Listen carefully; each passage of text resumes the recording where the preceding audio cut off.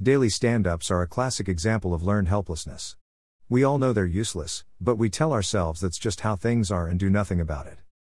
These days, we do stand-ups because that's what we're told to, not because they solve any particular problems. The software industry has been doing daily stand-ups for so long that it doesn't remember why they exist. At some point along the way, stand-ups went from a solution to a meaningless dogmatic ritual. Here are symptoms which indicate you're doing your stand-ups in the wrong way, for the wrong reasons. 1. Stand-ups take more than 15 minutes. 2. People talk about their work instead of talking about goals. 3.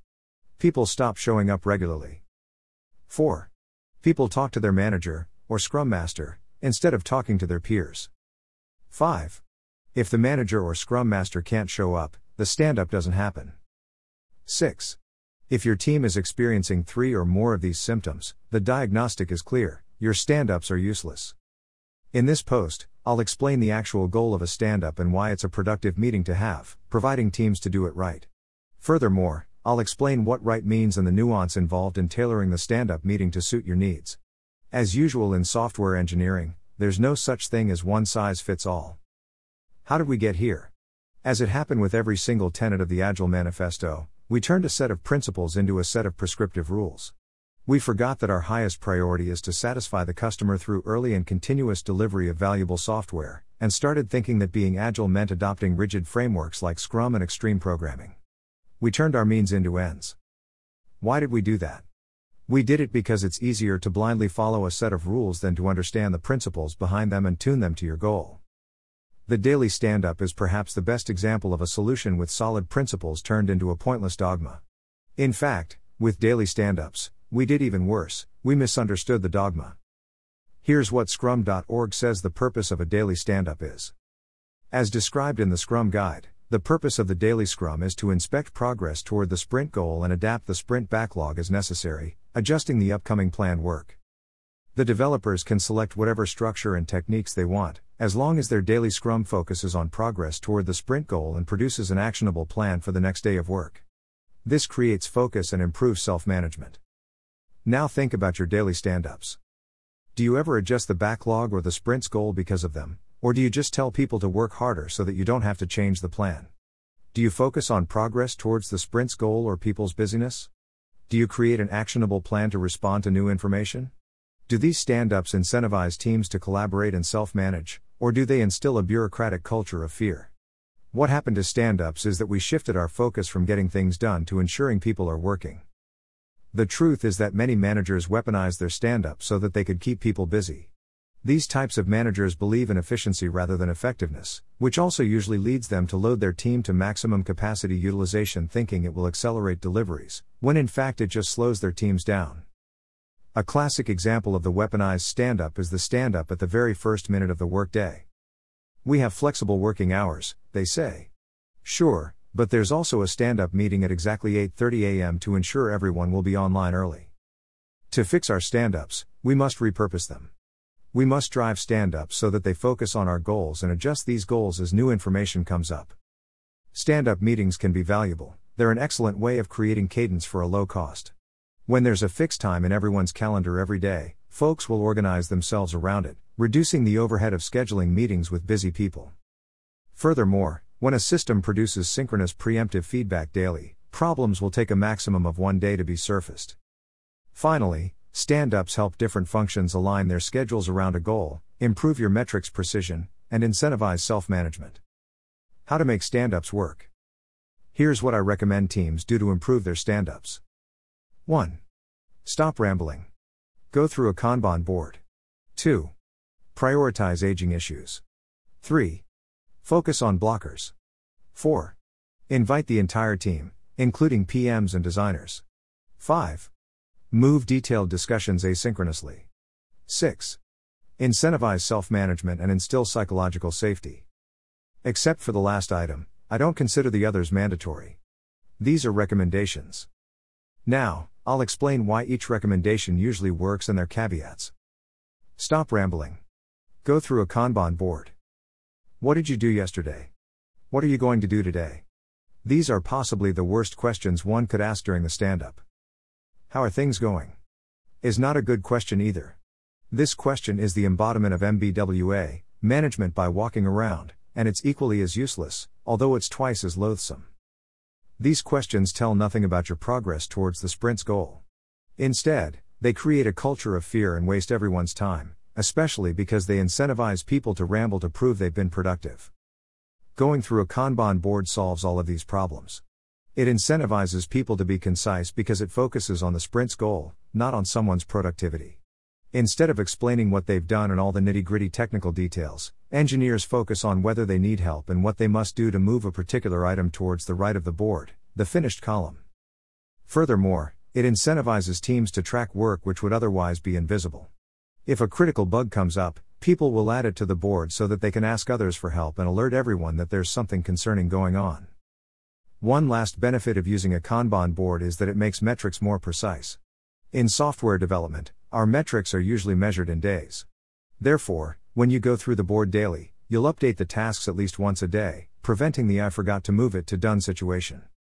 Just be careful not to manage by metrics exclusively. Metrics help detect anomalies, but they don't tell you anything about how to fix these anomalies or why they happened, although they can provide helpful insight. Figures on productivity in the United States do not help to improve productivity in the United States. Measures of productivity are like statistics on accidents. They tell you all about the number of accidents in the home, on the road, and at the workplace, but they do not tell you how to reduce the frequency of accidents. Deming, W. Edwards. Out of the Crisis, reissue, p. 13. MIT Press. Kindle edition. Prioritize aging issues.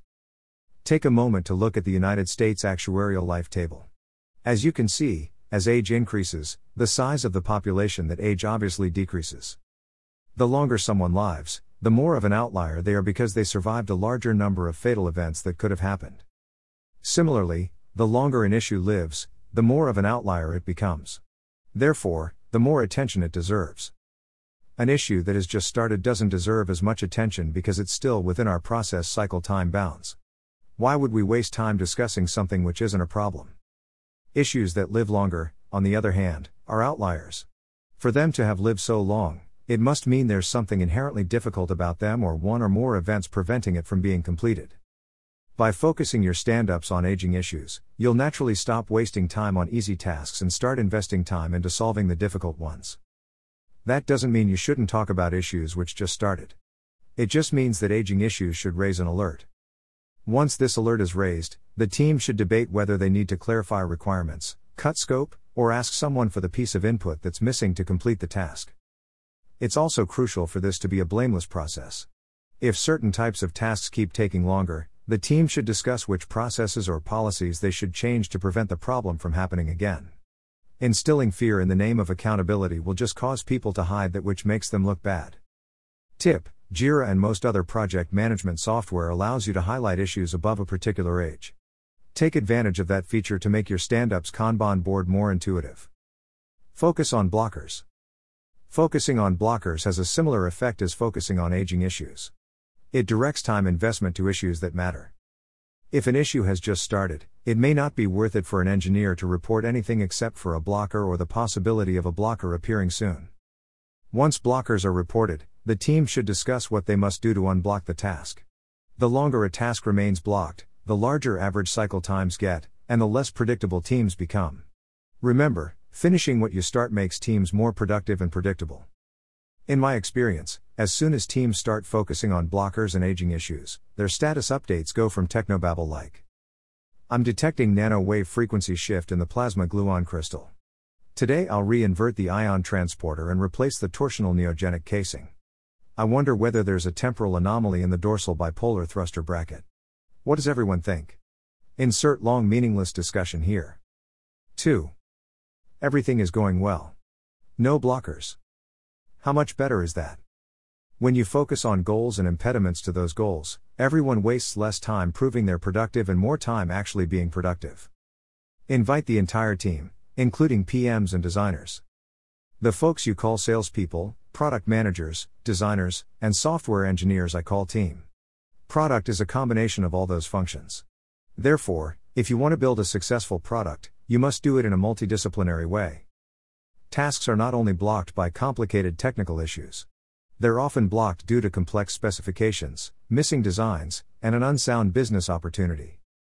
Including folks with different roles in your stand-ups makes it easier to solve blockers which depend on functions other than software engineering, and that happens very often.